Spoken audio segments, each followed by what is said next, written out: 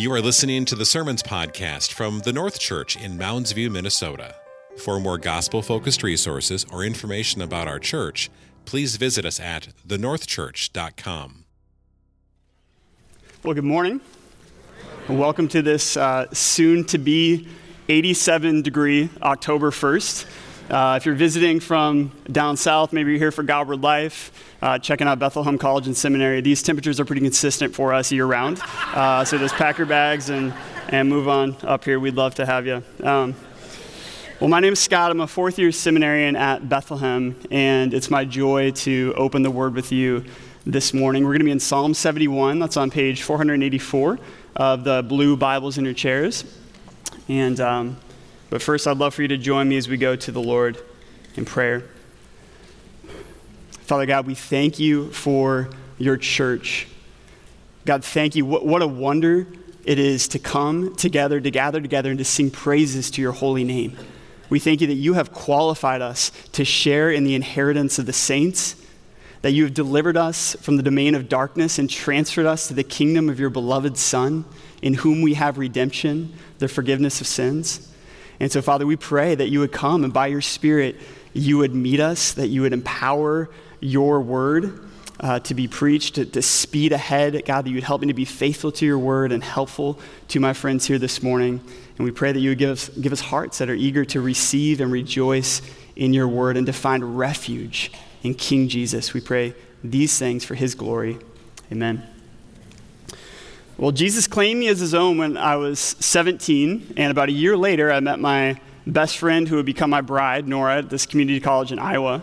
And part of the joy of that was getting to know her 90-some-year-old grandma, Norma Jean, who was not only one of the sweetest people I've ever met in my life, but just an absolute stalwart of the faith. And so many stories of her, but one of the things that I remember is sitting in her rural Iowa home, and every time we go see her, I would sit with her in her chair, she'd have her Bible in her lap, and she'd grip my hand, and she'd look at me in the eyes, and she'd say, "I pray for you every morning at 10 a.m. And so early on, I just thought I was grandma's favorite. Like I had this primetime spot at 10 a.m. I was on the daily list. And then after she passed away, I was able to read some of her prayer journals. And I found out that if this woman knew your name, like she was laboring, she was bringing your name before the throne on a daily basis. And so from family members to neighbors or missionaries, professors at Bible colleges, random kids in the community like Jake from the grocery store, she'd write in there. There were even kids she had when she taught Sunday school in her 30s and 40s who she was still praying for in her 90s. And as a young 18-year-old believer, there was something about her faith that was fortifying. This woman had lived my life literally 5 times over. She'd seen 70 years of marriage, 4 generations of family in her home, hundreds of circles of friends. And she'd also seen war and poverty and depression and betrayal and the rise and fall of world leaders and political systems and profound grief in her own life from personal losses that she had suffered. And yet after 9 decades, her tongue still testified to the goodness and the grace of her Savior. And again, there's something about that kind of faith that was fortifying to me. It was as if I could see in this aging saint the power of God's grace, in some sense, subverting the effects of the fall. It was as if as her body was lowering towards the grave, her hope in the resurrection just continued to rise unabated. Well, friends, in our text this morning, God graciously gives us a window into where we get the resources to live that kind of life. We see in Psalm 71 what it looks like to grow up in the grace of God and to grow old to the glory of God. And so our main idea this morning is this: we have resolute hope in our righteous God, who is a refuge through the ages. We have resolute hope in our righteous God, who is a refuge through the ages. So with 24 verses in this glorious psalm, we're going to have to keep moving. But this psalm has about 5 or 6 stanzas, and broadly it unfolds in 2 main sections. So the first section we'll look at is the psalmist's refuge. That's verses 1 through 13. And the second section is the psalmist's resolve. That's verses 14 through 24. And you'll notice that our psalm doesn't identify the author. Some suggest that Psalms 70 and 71 were originally one psalm that David wrote in his old age, maybe sometime during Absalom's revolt. And I think there are good reasons for that in the text, but we don't know definitively. But what we do know is that this is a psalm of an aging saint who has seen the faithfulness of God over a lifetime. So again and again, he rejoices in this righteous God who has been his refuge his entire life. And on that basis, he confidently cries out for the Lord to deliver him and rescue him from his present circumstances. And so we see that from the opening section.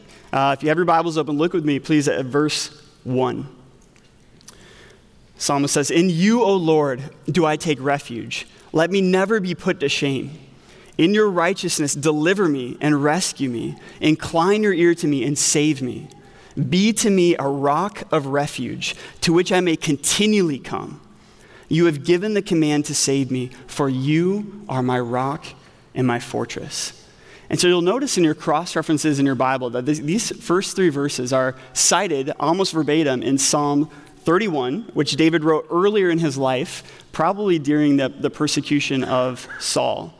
And so many who argue for Davidic authorship will point to Psalm 31 and many other echoes of David in this text and say that David adapted that psalm from earlier in his life, and now at the end of book 2, he's rewriting that or adapting that to the suffering that he's facing at the end of his life. And again, that's possible, but we don't know. What we do know is that the author is saturated in Scripture. In fact, one commentator said that in these short 24 verses, there's over 50 quotations or allusions to other psalms. And so the author knows the Word of God, and he knows the God of the Word. And so we see this in verse 1. You'll notice he declares that he's taken refuge in Yahweh, in his covenant-keeping God. And this theme of refuge dominates the first half of this psalm. We see it 5 times in the first 7 verses alone. Verse 1, and you have taken refuge. Verse 3, rock of refuge, rock, fortress, strong refuge in verse 7. And so in his distress, there's something profoundly comforting about the fact that God is a refuge. It's not like an abstract idea to him. It strengthens him in his suffering. And so I wonder for you, what comes to mind when you think of the word refuge? I think something that we know intuitively is that a refuge is only beneficial for those who enter it. And so over the last 10 years, I've had the opportunity to spend a few different stints of time in the Middle East. And depending on when and where you're staying, it's not uncommon to be briefed on the bomb shelters. This little country we're in had over 1 million bomb shelters inside. And so sometimes they'll just tell you where they're located, and then other times you'll get a full-on tour. And they'll say, here's the ration kits, here's how you put on the gas mask, here's how you properly close the door and seal off the pressure. But one thing they never told us in any briefing was to go inside the shelter. They never stopped and said, let's back up. First, step 1, when the sirens go off, is to enter in the shelter, go inside the shelter. It was just assumed that the shelter would not be a refuge if you didn't enter it. And I think that's how the image is functioning here. God is a refuge. He's a place of safety and security, not universally, but covenantally. God is a refuge for his people, for those who flee to him in faith. We see this all over the Psalms. Psalm 2:12, blessed are all who take refuge in him. Psalm 5:11, but let all who take refuge in you rejoice. Let them ever sing for joy. Spread your protection over them, that those who love your name may exalt in you. Psalm 62:8, trust in him at all times, O people. Pour out your heart before him. Why? Because God is a refuge for us. And so the implication for us, friends, this morning is to take refuge. That's the verb that opens up this whole psalm. So God is a covenantal refuge, and he's also a continual refuge. You see that in verse 3? He says, be to me a rock of refuge to which I may continually come.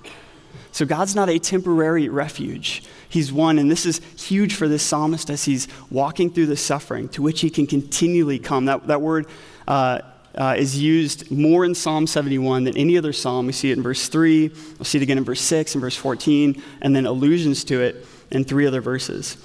And so I had quite a few conversations with high school students in the Middle East who lived in these areas where there was potential shelling from the rockets. And so one of the seasons I was there, it was normal for these students to have these sirens go off multiple times throughout a day.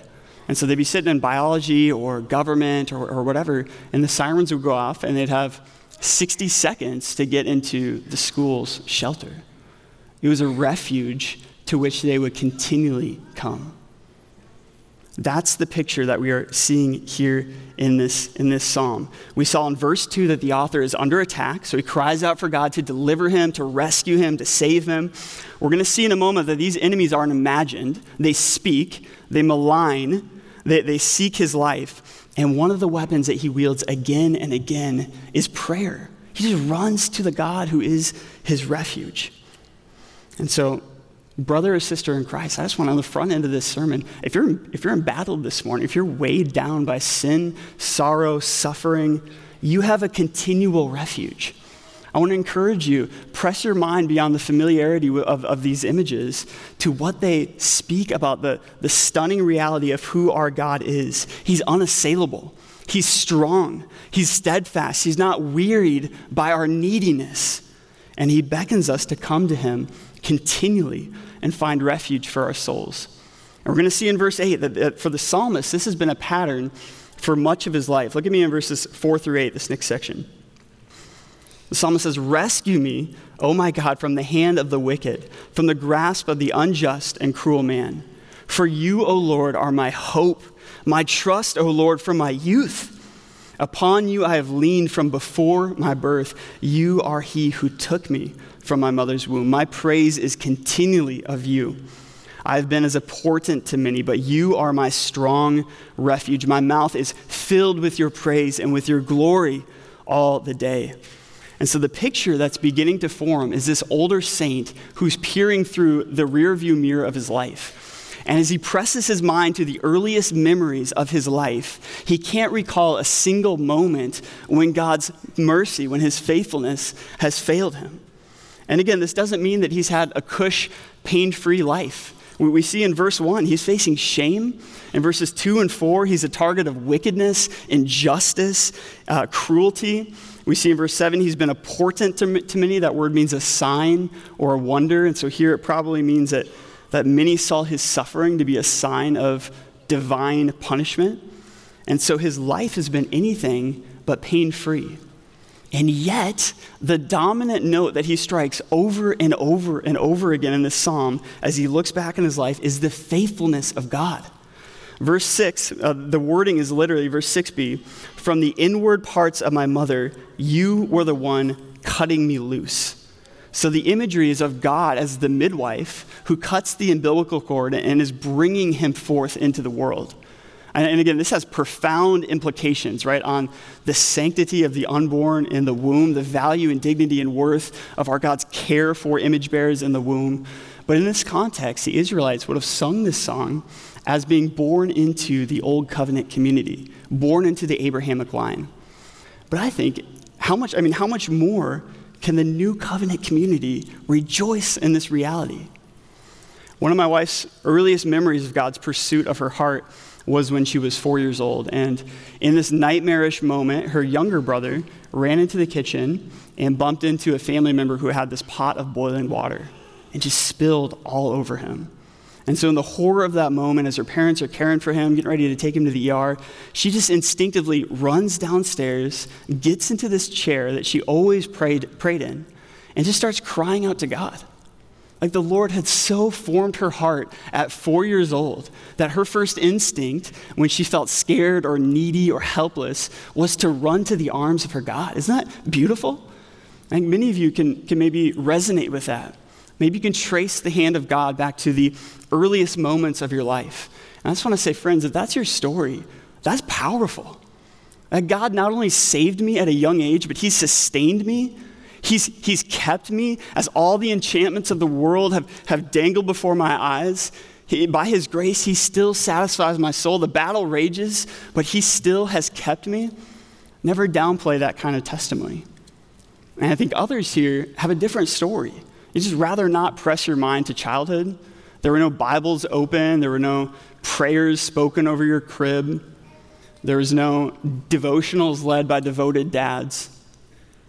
And so when you think of your childhood, these things don't come to mind. Maybe the name of Jesus was only evoked as a cuss word or as like the punchline to a joke. So maybe you came to the Christ in your 20s or 30s or later. And so in one sense, you don't look back and say, the Lord has been my trust for my youth. But in another sense, we know that God's care for us didn't begin the moment that he opened our eyes to believe. Ephesians 1:4, he chose us in Christ before the foundation of the world. And so in that sense, we look back through the eyes of faith and we see all the years that we were under God's wrath. We were cursing him, rebelling against him. Maybe you were indulging headlong into sin, and you see his abundant mercy, sparing your life, restraining evil, not hardening your heart or giving you over to sin, placing people in your life to speak the gospel, wooing you to himself. And so friends, I just want to say, have you done that lately? Have you recalled the specifics of God's sovereign saving grace in your life? It's good for us to dwell on that. It fortifies us for the sufferings of this present moment. I want you to notice that as the psalmist does that, two things happen. First, he worships. Look at verse 6. It says, my praise is continually of you. Verse 8, my mouth is filled with your praise and with your glory all the day. Spurgeon says, where goodness has been unceasingly received, praise should be unceasingly offered. So he worships, and then second, he prays. He prays that the God who has been his refuge his entire life would be his refuge right now, right in this moment. Look with me at verse 9. It says, do not cast me off in time of old age. Forsake me not when my strength is spent. For my enemies speak concerning me. Those who watch for my life consult together and say, God has forsaken him. Pursue and seize him, for there is none to deliver him. And so we're seeing more of the context. In verse 9, he's dealing with old age and failing strength. And in verse 10, we see that his enemies, they see that as an opportunity to exploit him, and they speak. Notice the nature of the accusation. This is really important. This is what they say. God has forsaken him. There's none to deliver him. And so he's hearing this voice of opposition that says, look at your God-forsaken life. Where's your refuge at now? And we know this voice is an echo from the garden. We'll actually see this in a couple weeks in Genesis 3, how Satan tries to undermine God's word first through confusion. Did God actually say? And then second, through contradiction. You will not surely die. That's a deception that the author's facing here. He knows God's word. He knows that God has promised never to leave or forsake his people. And yet, as the saying goes, in this moment, he's tempting to doubt in the darkness what God has shown him in the light. The enemy is whispering through these conspirators, that God that you've trusted from the womb, where is he at now? He's a figment of your imagination. He wasn't there to reconcile your marriage. He wasn't there to return your prodigal. He wasn't there to restore you to health. He wasn't there to restore the conflict in your home. He wasn't there when the diagnosis came. He wasn't there when the money dried up. He's not there. He's gone. That's the nature of this accusation. There's none to deliver you. I just want to say, if you're in Christ, you've probably heard that voice before, because the enemy loves to accuse the children of God. And what we know is this isn't just an echo from the garden. This is an echo from Golgotha. I want you guys to consider this. As the sinless Son of God, the one who truly is only flawlessly, the only one to ever perfectly trust God from his youth, as he hung on the cross, naked, shamed, covered in blood, covered in saliva because of his mockers, this is the voice he heard. Matthew 27:43. He trusts in God. Let God deliver him now if he delights in him. You guys see that? That's the exact accusation, almost verbatim, of verse 13. God forsaken, none to deliver. And friends, I want you to notice again how the psalmist responds. This is so hopeful. This is so instructive for us. He prays and he worships. So in verse 12, he prays, be not far from me. So he's asking that God would not be far from him, not in terms of proximity, as if God is far off, but in power. That's what he means by make haste to help me. And then in verse 13, he prays that in his power, God would vindicate him. He says this in verse 13, may my accusers be put to shame and consumed. With scorn and disgrace, may they be covered who seek my hurt. And so this isn't a petty prayer for personal vengeance. He's trusting the Lord to judge. He's asking God to act according to his word, to uphold the sanctions of his covenant by delivering his people and by judging his enemies.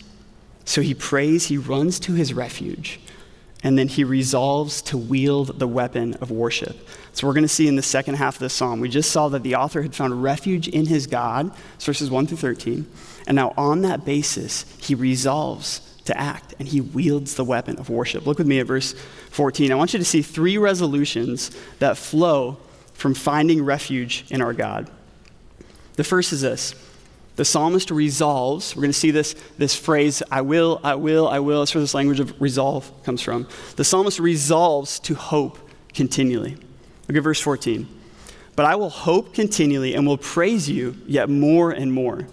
My mouth will tell of your righteous acts, of your deeds of salvation all the day, for their number is past my knowledge. With the mighty deeds of the Lord God, I will come. I will remind them of your righteousness, yours alone. So friends, I want you to notice that but I in verse 14. We just saw in verse 7, but you, and now he says, but I. That's subversive. That's his deliberate shift from the ridicule of his enemies to the refuge found in his God. And I love this. One commentator, Derek Kidner, he describes this shift not as an escape from reality, but as an escape to reality. Isn't that good? I think there can be a temptation, I think especially in suffering, when we read Psalms like this, and we can think, that seems artificial. Like how serious can his suffering be if he can resolve the tension just like that? Like if he can cry out to God to deliver me, and then in the same voice pray, I will worship you. I will continue to worship you more and more. I'll praise you yet more and more. We're tempted to think either his problems are minimal or that he's minimizing his problems to sound spiritual. And so we say it feels like an escape. And friends, I want to say this is an escape. Psalm 71 is an escape, but it's not the kind that numbs our minds to reality. The psalmist doesn't look to sedatives like porn or liquor or work or gaming or hours of Netflix or football or shopping or anything else to numb his mind to the realities of life in a fallen world. Instead, he continually escapes to reality, to the God. He draws near to his God, who is the very source and substance of reality. Each morning at 10 a.m., when Norma Jean cracked her Bible and her prayer journal, she wasn't escaping reality. She was reorienting her heart and her mind to the God who lives and speaks and saves and works all things according to the counsel of his will. So as this 94-year-old sat in her rocker, worshiping, confessing, interceding, she was rocking the spiritual forces of evil. She was utterly in touch with reality. And so friends, I just say, I wonder if any of us need to escape to reality this morning.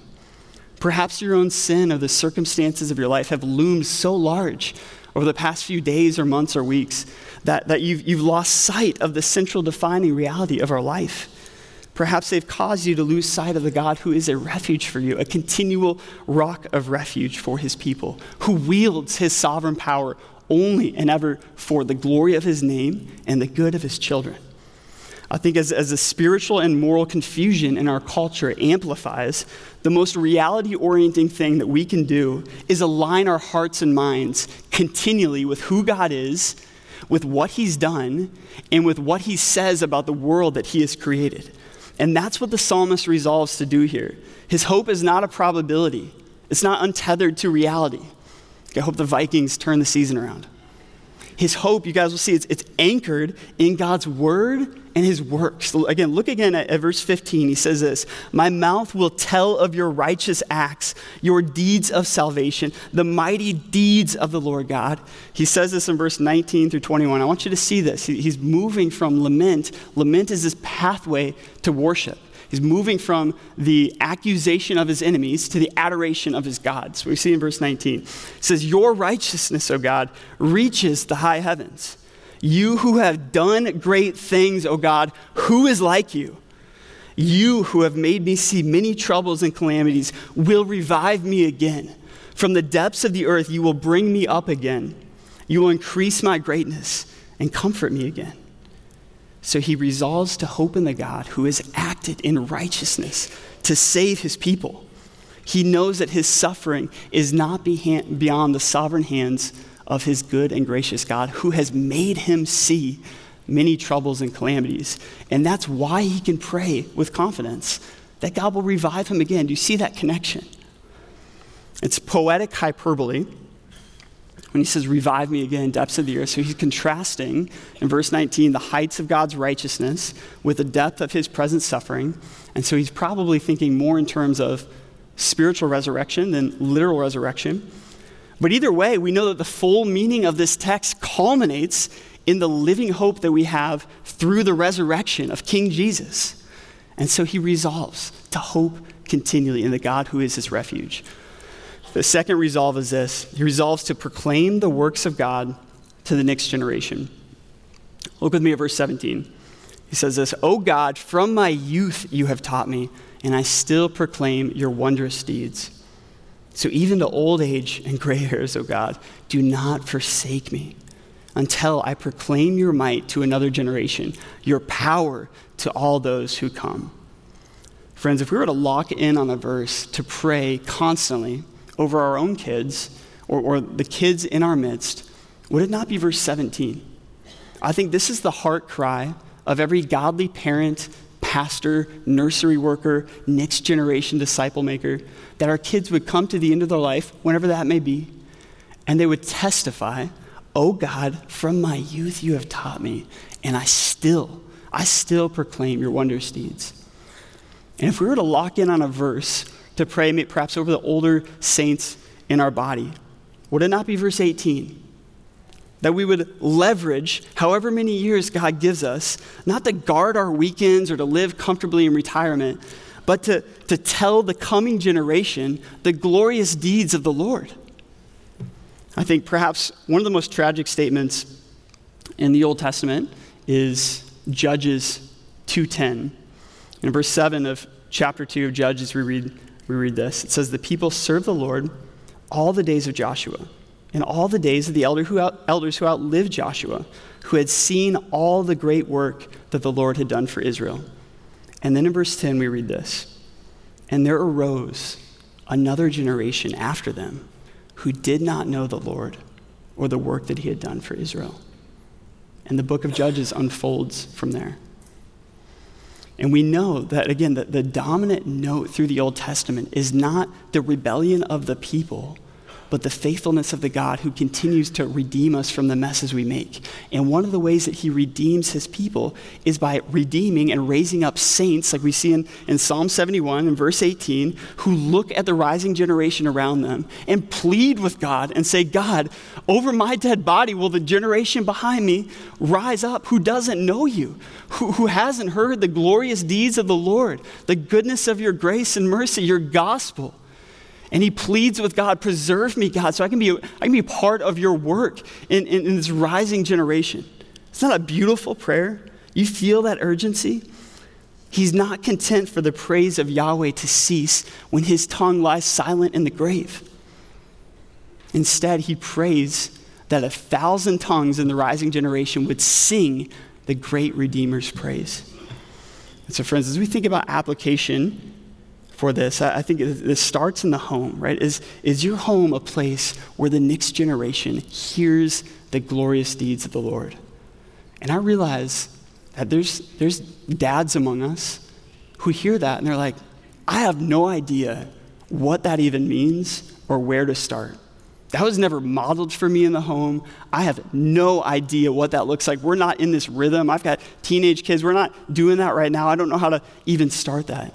And I just want to say, I want to encourage your heart. There's brothers in this body who would love to walk with you and to serve you as you shepherd your family. There's formal avenues for that, like Man on a Mission, that's starting here on Saturday and running for a number of weeks. There's tons of informal avenues, just reaching out to a brother and say, like, what does family worship look like in your home? What does it look like to read and to pray and to sing? I just want to encourage you men, to lean into that. And of course, godly moms, godly aunts, godly grandmas, right? Timothy's faith first dwelt in his mother Eunice and his grandmother Lois. And then it dwelt in him. And so we start with the home, but I think beyond the home, many of you know that God has graced our church with somewhere between 800 and 900 kids between 0 and 18. Friends, that's such a gift, isn't it? That's such a stewardship. And so I want to ask you and just exhort you, if you're not serving this body, what's hindering you from the joy of investing in some of these image bearers? Some of these image bearers. What's hindering you from that?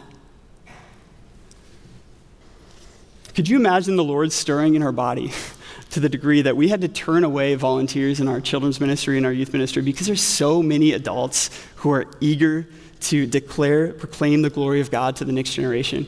I think that can happen. So beyond the church and the home, just think through, what avenues has the Lord given me or my family or my extended family to share gospel hope with the next generation, wherever he's put us, wherever we live and work and play. So the psalmist resolves to continually hope, to continually proclaim, and then he resolves, the last one we see is continually praise. The psalmist resolves to sing through suffering. Look at verse 22. He says, I will also praise you with the harp for your faithfulness, O my God. I will sing praises to you with the lyre, O Holy One of Israel. My lips will shout for joy when I sing praises to you, my soul also, which you have redeemed. And my tongue will talk of your righteous help all the day long, for they have been put to shame and disappointed who sought to do me hurt. So a phrase that we often use in our house is sing it, don't scream it. Our boys are enthusiastic worshipers, and so their singing often escalates to screaming. But what's interesting here is that the psalmist sings it and he screams it. You see that in verse 22? He sings praises to God and he shouts for joy. I love that. He's not worried about sounding dignified or refined or sophisticated. It's just this floodgate of worship. In our high school ministry, we call this overflow.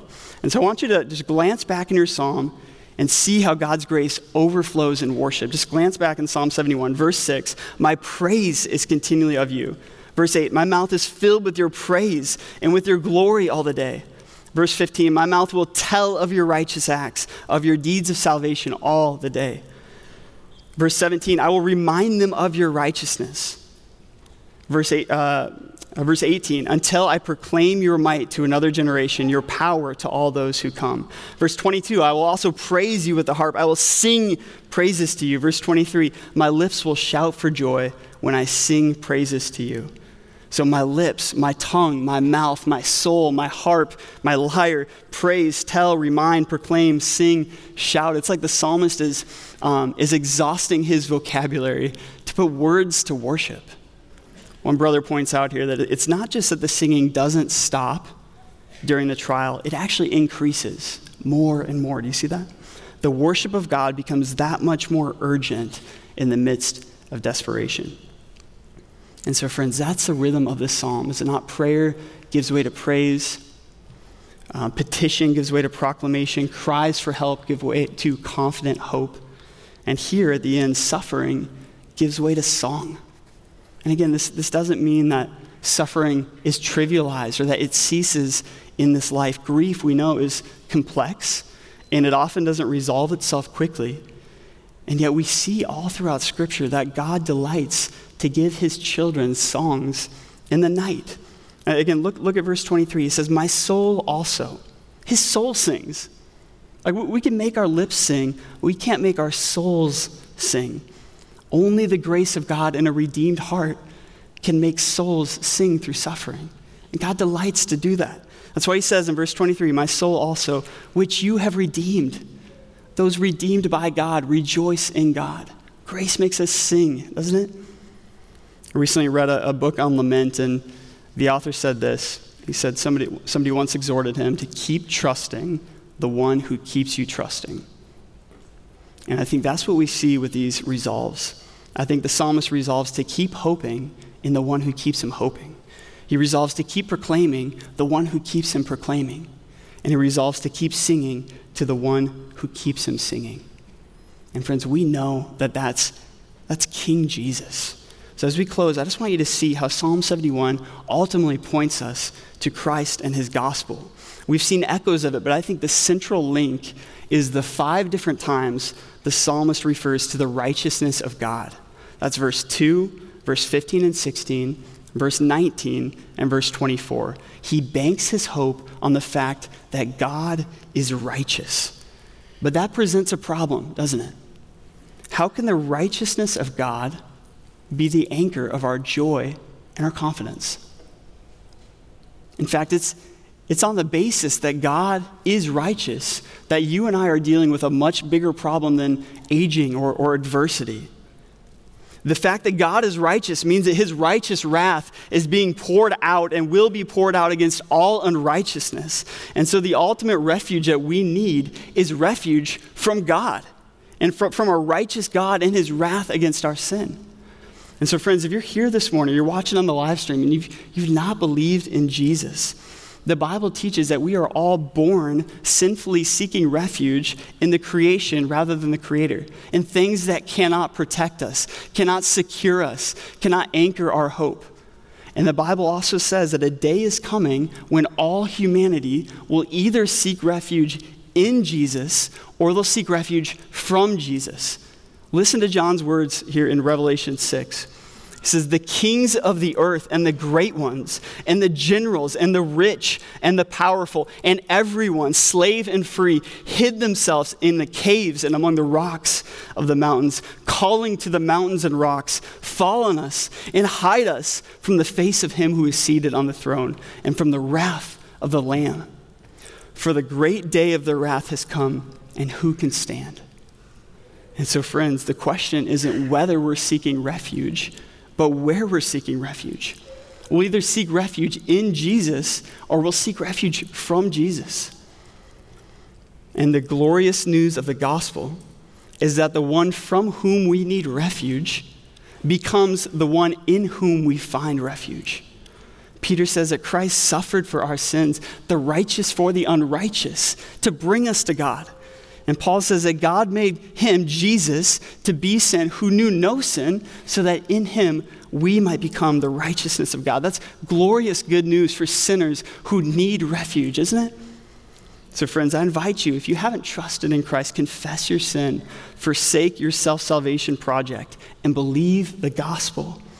And you'll find life and joy and refuge in King Jesus, who will never forsake you. Amen? Let's pray. Father, I thank you that we have an anchor for our soul. That you don't call us to manufacture hope. You don't call us to manufacture a desire to proclaim your glory to the next generation. You don't call us to manufacture an ability to sing through suffering. You call us to come to the one who saves us, sustains us, satisfies our soul, and out of the overflow of his grace and his love, we can resolve to act on that basis. And so, Father, I pray for my friends in here this morning. May you be a refuge for them, a continual refuge. When their head hits the pillow at night and the flood of anxieties, fear, shame, whatever it is comes to mind, that you would send their minds and their hearts Godward, that they would look to you by faith, turn from their sin, and find refuge in you. Would that not be a vague image for us? God, would that be rock solid hope for us this morning? Lord, we love you. Pray these things in Christ's name. Amen. Thank you for joining us for this episode of the Sermons Podcast from the North Church. For more information about our church or resources to help you deepen your walk with Christ, please visit us at thenorthchurch.com.